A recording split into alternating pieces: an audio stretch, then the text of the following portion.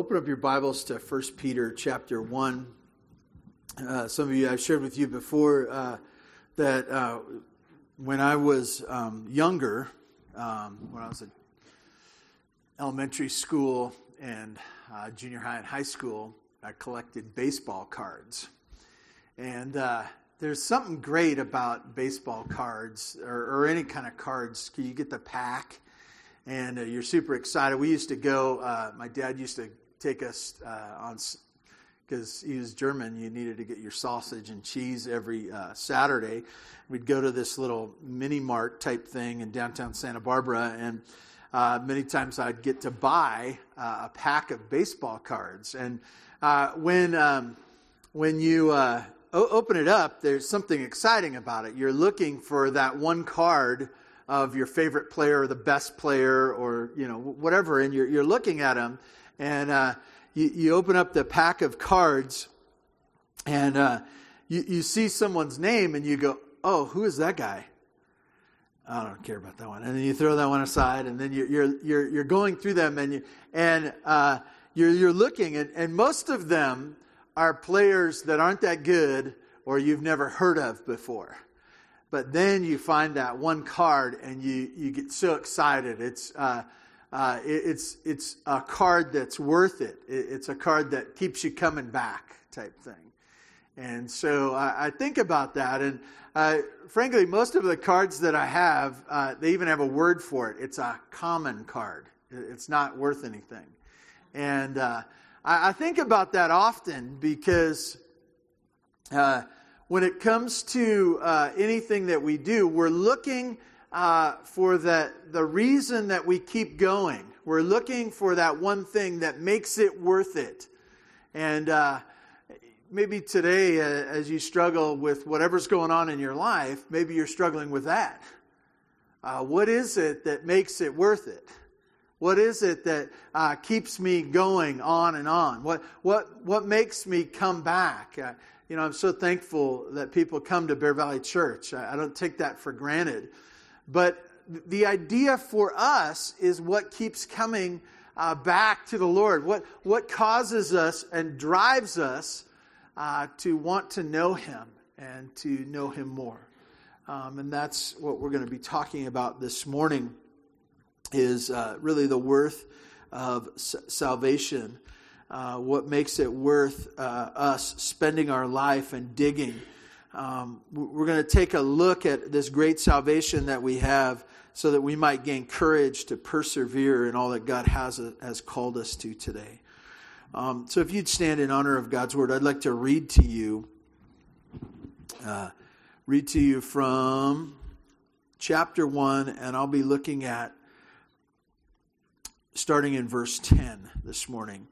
Concerning this salvation, the prophets who prophesied about the grace that was to be yours searched and inquired carefully, inquiring what person or time the Spirit of Christ in them was indicating when He predicted the sufferings of Christ and the subsequent glory. It was revealed to them that they were serving not themselves but you in the things that they have now been announced to you through those who preached the good news to you by the Holy Spirit sent from heaven, things in which the angels long to look. God, we ask your blessing on your word this morning. We realize we're needy people, not to the degree that you know us to be. God, you see us clearly. We see just a bit. God, we ask that you would thrill us with the salvation that comes from you and you alone. God, I pray you would do your work in us now through your Spirit. We pray this in Jesus' name. Amen. You may be seated. Dave, you want this higher or lower? It's good? Okay, great. This morning we're going to see really 7 things, the greatness of our salvation. And if you've been with us the last few weeks, we've been talking about salvation. We've been seeing how great it is. I realize that this morning that some of us are still thinking this through. We're still thinking this through. Maybe you haven't bought into all that Christ is and haven't said, I am a follower of Jesus. I believe in Jesus' death and his resurrection. I trust in that, not my own works. Maybe you're not there yet. But this morning, thank you for being here, and I'd ask that you consider what Jesus has done, both in history and as the plan of God unfolds, and how you might be included in that.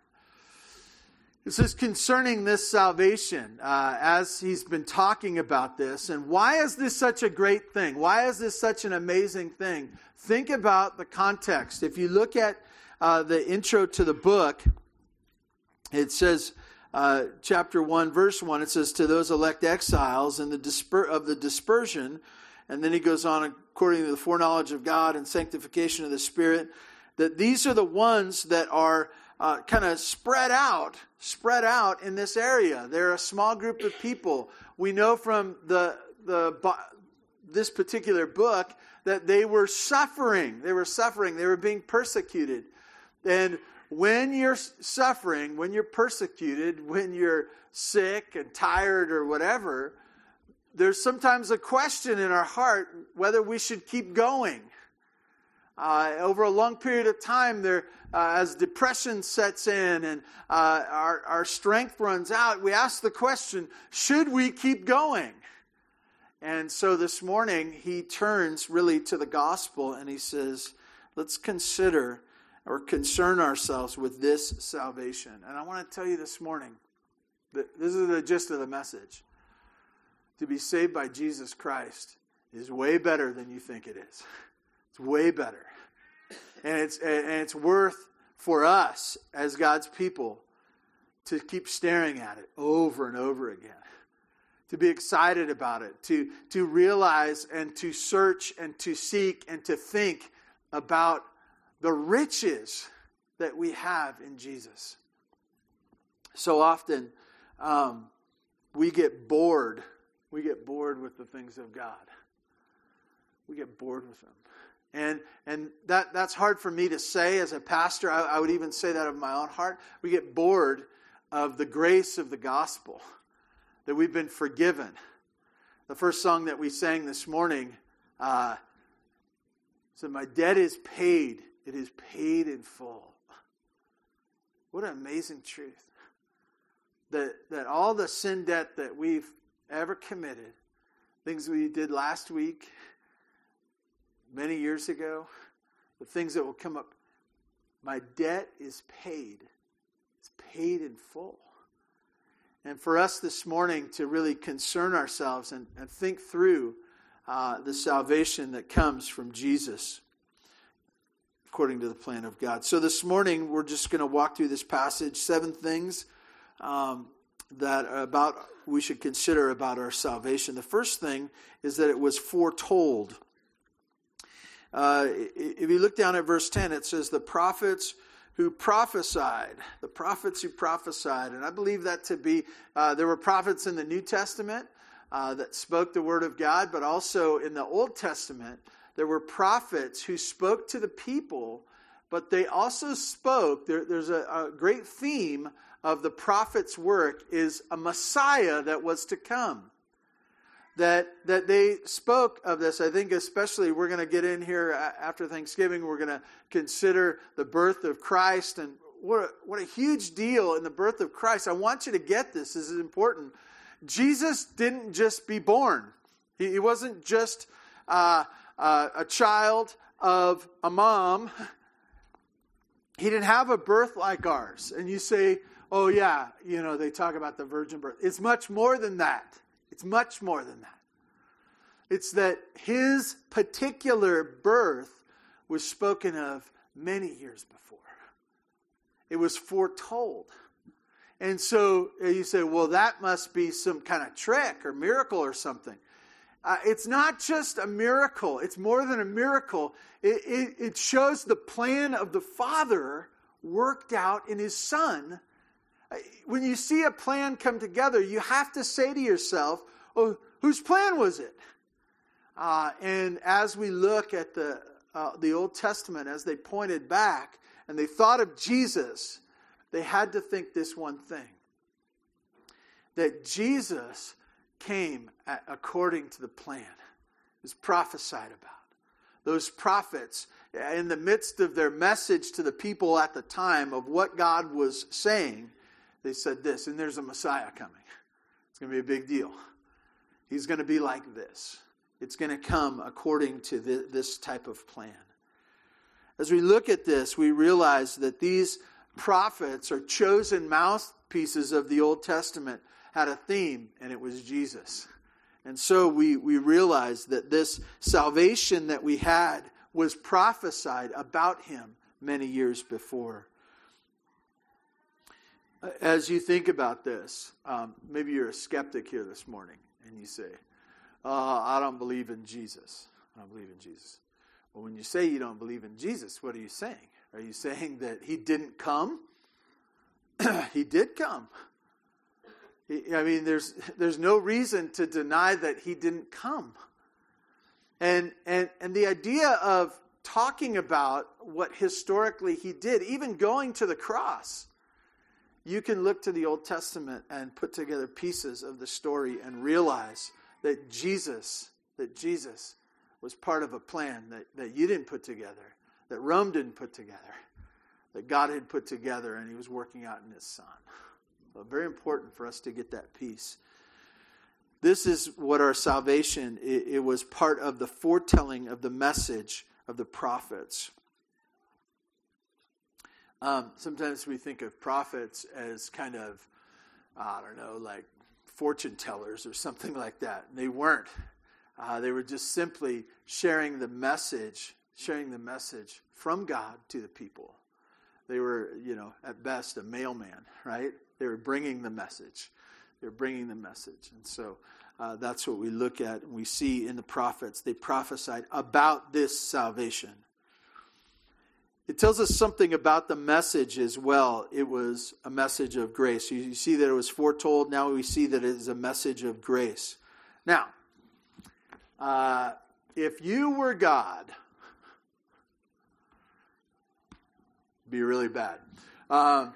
If you were God and you were working out your plan of how you were going to, you had people that you wanted to be with for eternity, you were putting heaven together, how would you decide who's going to be in heaven with you?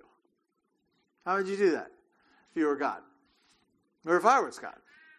I think it's very simple. It's very much like a baseball team, right? Playing at recess, you're up against the backstop. Well, I like him. Bring him over here. He hits really well. He's nice to me. And you're kind of pulling people in, and you're overlooking others because they're not very good, they're not very attractive, they're not very kind, and you're just kind of picking the people you want to pick, right? That's the way you would do it, right? That's not the way he did it. It was grace. It was grace. And I want to tell you that this is just one word, really, in this passage, but it's something you should really think through all the time. Grace. Well, what does grace mean? Well, it means that God chooses you and blesses you apart from you deserving it. Think about that. Apart from you deserving it. It's that you weren't deserving of it, but he gave you something that you didn't deserve. This is the message of salvation. You're sinful. You're sinful. Some of you think right now, well, I'm not as sinful as some other people I know. You're also not as good as some other people I know, right? We really knew the truth, right? And some of you would be embarrassed, right? We'd be embarrassed if everyone knew all the sins that we have thought and done and been a part of, right? And so it's a message of grace. It's not like we think about things. It's the way God thinks about things. And so he extends the hand of salvation and he draws people to himself based on his grace, his gracious act towards us. This is the salvation that is spoken of in the Scripture. This is the only salvation that saves. It's based on grace. We were not good enough. And you say, well, what does that mean? it means that, and this passage is going to go right into the idea of holiness or righteousness. Really, holiness is the big word used here over and over again. Holiness means perfect, set apart, unpolluted from sin, set apart. And that's what we need to be. And you say, there's a problem. Yes, that is the problem. We are not holy. And how do you make that which is not holy, holy again? Has to be from outside. And that's where the grace comes in. It's a message of grace. This morning,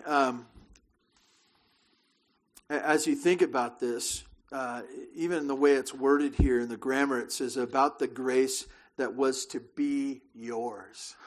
To be yours.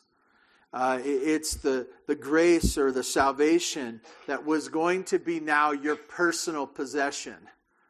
It's going to be yours. It's a gift that you have. Really, the idea here too is that which you were destined for. As you look at the plan of God, you realize that as part of His plan, your life was in there. Very small part. Very small part. Some would even say common, right? I was common. I wasn't a superstar in the plan of God. And yet, we get His grace. It's the thing that we were destined for. He sought to draw us to Himself and use us and bring us into part of His plan. It's an amazing truth. As you start putting this together, I want to encourage you that this salvation that He has extended to you is bigger than yourself. It's huge.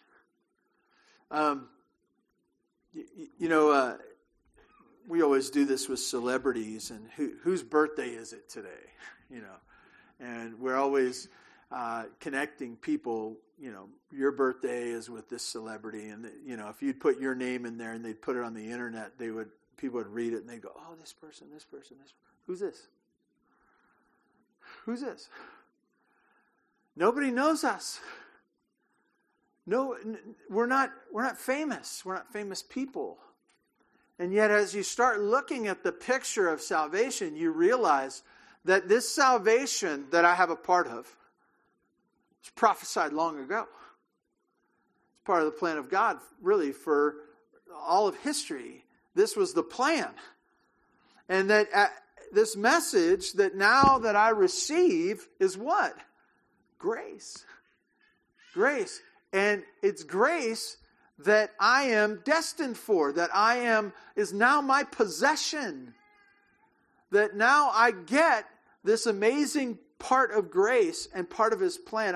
I'm part of the story of prophecy because I received this salvation based on grace. I want to encourage you, never think of yourself as good enough for heaven. It's a bad deal. Doesn't make sense.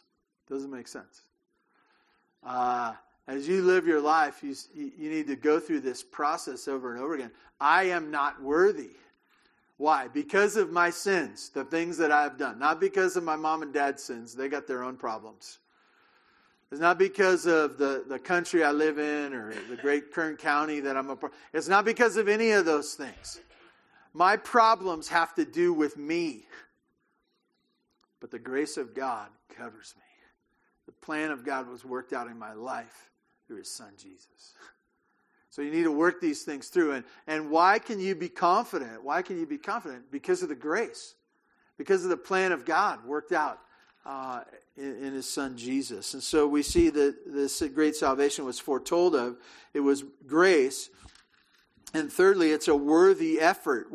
I say effort because if you continue on in our passage, it says, searched and inquired. This is what the prophets did. They searched and inquired carefully, inquiring what person or time the Spirit of Christ in them was indicating. I look at this and I go, this is so hard for me to get. So picture yourself as a prophet in the Old Testament. And God's working in your life. The Spirit of Christ is pushing out the message really of Christ, the message of the Messiah. It's pushing that out in you. And I got to tell this. I know this is from God. And yet, they don't know what's going to happen. The prophets were limited. They were limited. And it says of the prophets in this passage that it uses two words here. It says they searched and inquired. Searched and inquired. You picture this. They get this message and they don't know all the details, but they want to know it. They want to.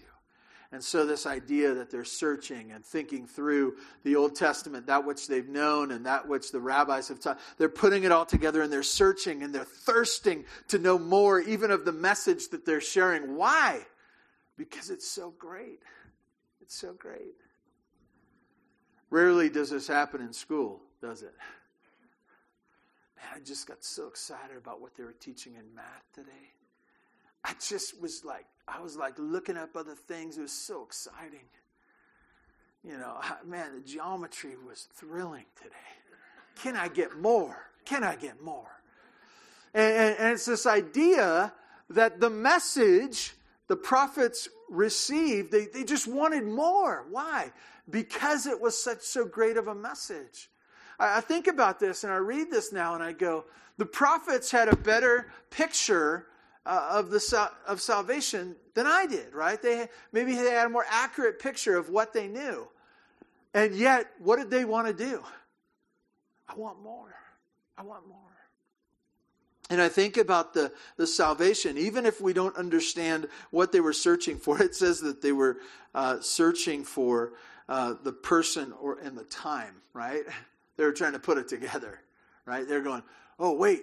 Is there a time frame? Is this already on the calendar and we can sort of sort it out in the calendar? When is this going to happen?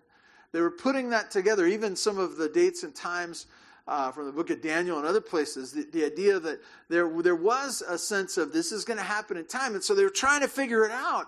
And they were trying to figure out the person too. They were putting it together. They knew that the Messiah was to come and it was exciting to them. And I want to encourage you, probably if you're not excited about what's in this book, it's because you're not reading it. It's not reading it. You think you can do without it. You're not understanding what these words say because it's earth-shaking. And it should cause us, the more we spend time with the Lord, it should cause us to want Him more. It's a worthy effort. Which brings us to number 4. We see Christ's pain and His glory. What was this that they were searching, and what as they were seeing what Christ would do, they saw really His life in two pieces. His suffering and the glory that came after His suffering. You think about this and you realize that Jesus' life was, as He came, there was just rejection after rejection after rejection.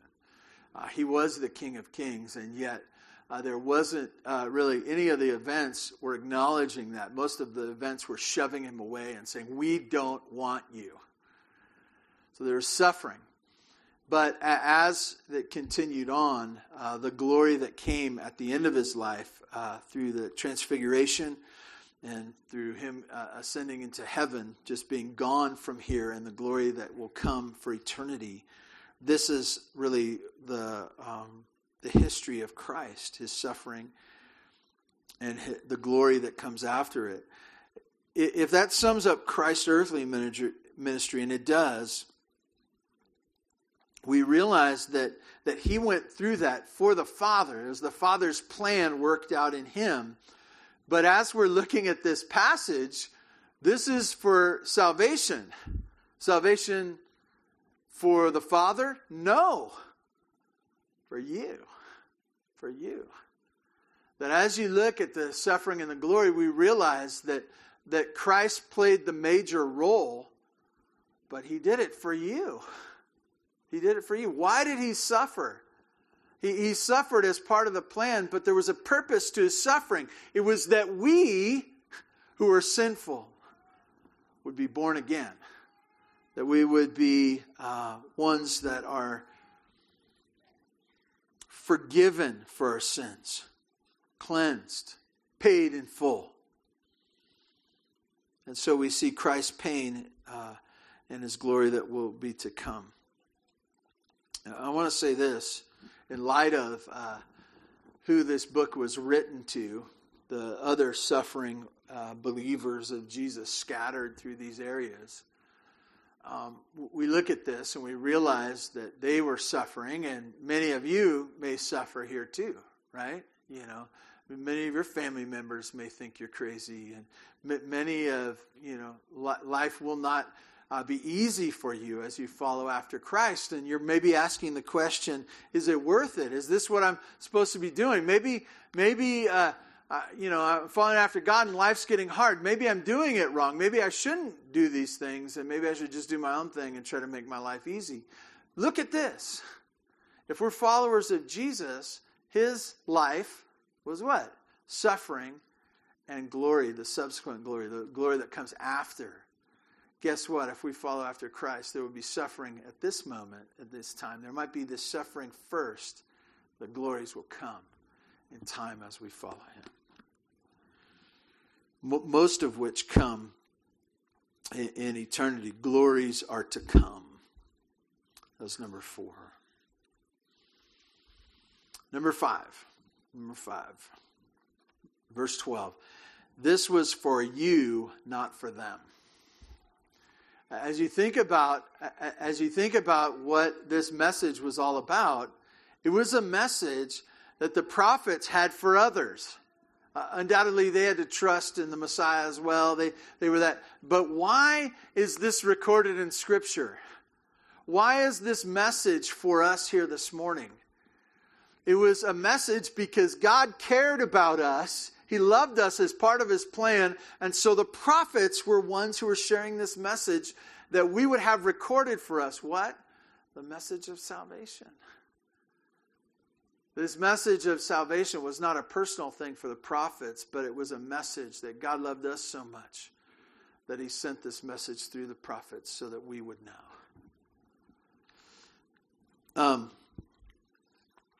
I want you to see this again. It's the plan of God. It's the plan of God. And when you think through the prophets, and depending on how old they are, over 500 years, this is the period of time in there, okay? You see, a very long period of time, you realize why were they sharing? They were sharing for us. That when you read about the prophets, I want you to hear that God loves you, and he's warning you as well as sharing the message for you, that Jesus is coming. And so as we see this, we realize that God had us in view. I think that probably forever, all of culture, every person, every time, they love the message that this is just for you. You're the most important person. We love that message. Some of kids by their fathers love this message. The greatest father in the world. My dad's the best, or something like that. You love hearing that. It's not true. It's not true. But it's a convenient untruth, right? It's something that is valuable to you. You go, oh, that's sweet. And, I want to tell you, we are not the most important thing in all of history. We are not. And yet, as you look at this, you realize that this group of people, this small group of scattered churches, he's saying, your salvation was connected to this prophet's message and the scripture. This is a big deal. It's for you. It's for you. I think that's awesome for us to hear, because we realize that in all of eternity, all the people that have been born and all the things that have gone on, God cares about us. He cares. And this message of salvation was important for us to know, so he granted us this. Which brings us to number 6. It's good news preached. It's good news preached. Now that word preaching, the bad word in our culture. Don't you preach at me. Don't you preach at me. In the scripture, the word preaching is not a bad word. And it shouldn't be at our church either, okay? It's the proclamation of a message. It's a herald, if you will. It's the idea of calling out news that you need to hear. Now, this particular preaching is what? What kind of preaching is it? It tells in the message here, as you look at it, and the things that you now announced to you through is preached the good news. The good news. All of us know what bad news is, right? We know it, right? How many of you kind of fear bad news? Kind of fear it? Like when your phone rings. I'd rather not have a phone at all. I guess it's a necessary evil. But when my phone rings, I immediately, forgive me for being this way, I always go, oh no. Oh no. When the, beep, you got a text or something, you're going, oh no. It's got to be bad news. That's just maybe the way I am. But this idea that getting news, like that someone telling you some news, you say, oh no. I want to tell you that the preaching of the gospel of Jesus Christ for your salvation is good news. Not for the one saying, but for the one hearing. Good news for you. And so this idea that as you think about preaching, and if you're not a part of Bear Valley Church here, obviously we welcome you. But if you're traveling or whatever, find a church that preaches the good news of Jesus. And they preach it. They give it to you. They don't preach being good and picking up trash or whatever good thing that you might do. You should do those things, but that they would preach the good news of Jesus because it's the only message that will save. It's the only message. Good news preached.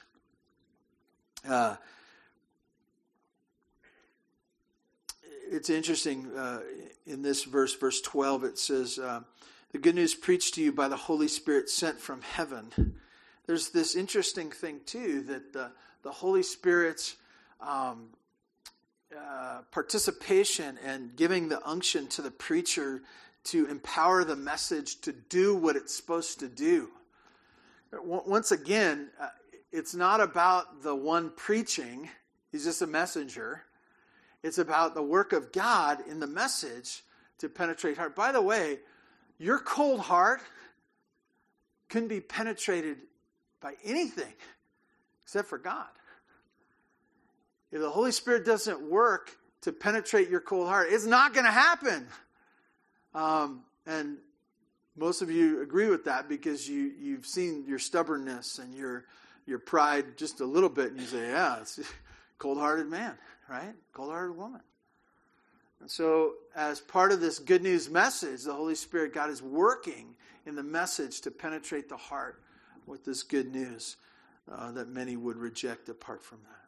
All would reject apart from the Spirit's work. So the Holy Spirit destined this message for us. And then lastly, number 7, and this has been a very confusing few words in the book of 1 Peter. How does it end up? Talking about this amazing salvation that we have. It says, obtaining the outcome of your faith. I'm sorry, that's not the right. There it is. Verse 12, end of verse 12, it says this. The Holy Spirit sent from heaven things into which the angels long to look. What? I thought we were talking about salvation. The angels know everything, right? The angels know much more. Did something blow up back there? Yeah. We'll get our electrician on it after the service. If it starts smoking, God's really working and it's a sign to you. No, Scripture's enough. The Scripture's enough. What was I talking about? Angels. Okay, so we struggle with angels, right? We think angels are super powerful and the angels are better than people, and the wings, and they're flying around, and they have special powers, and this and that. And what does God tell us about the angels through this passage?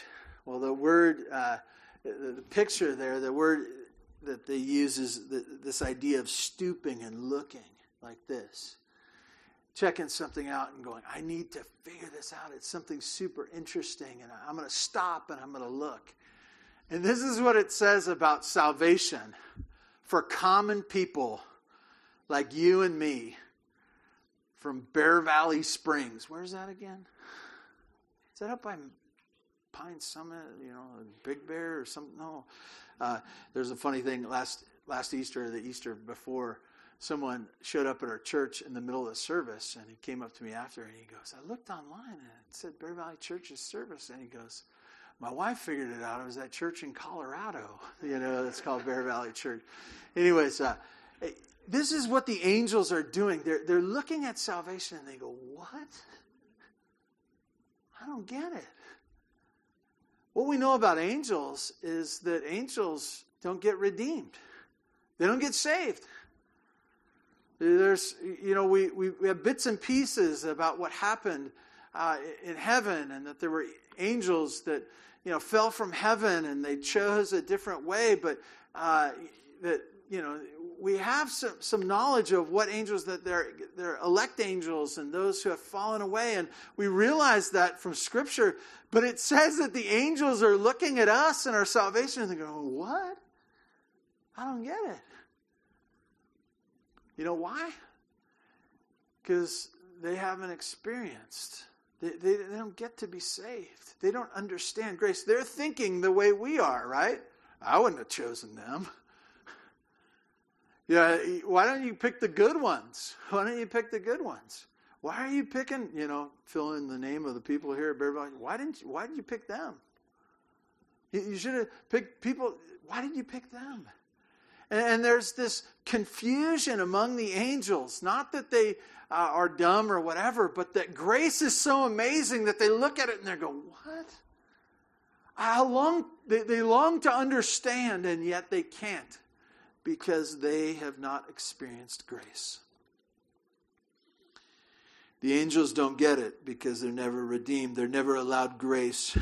Jesus didn't die for the angels. Hard for us to understand. But as we think about this, I want to tell you, this just adds to it for us. It just adds to it. If the angels want to consider your salvation, shouldn't you? If it's so great, it's kind of drawing a crowd, if you will. The prophets are in there, the angels are in there, and they're all going, this is great stuff. And you say, I better take a look at this. This is great stuff. That God would save sinners like me. Just a recap this morning. We have a great salvation. It's not common. It's not boring. It's worthy of our seeking to know it, to suffer for it, and to persevere in it, as long as the Lord gives us breath. Please join with me in prayer. Father God, thank you for this morning. Thank you for your grace and mercy. Thank you for so great a salvation. And God, as we consider this, let us never get tired of chasing after and understanding more how good you've been to us. And God, thank you for this morning. Thank you for the blessing of knowing your word, knowing your thoughts, the prophet's message, the plan that you had, the Spirit's work. God, we love it all. We thank you in Jesus' name. Amen. Amen. Thank you so much.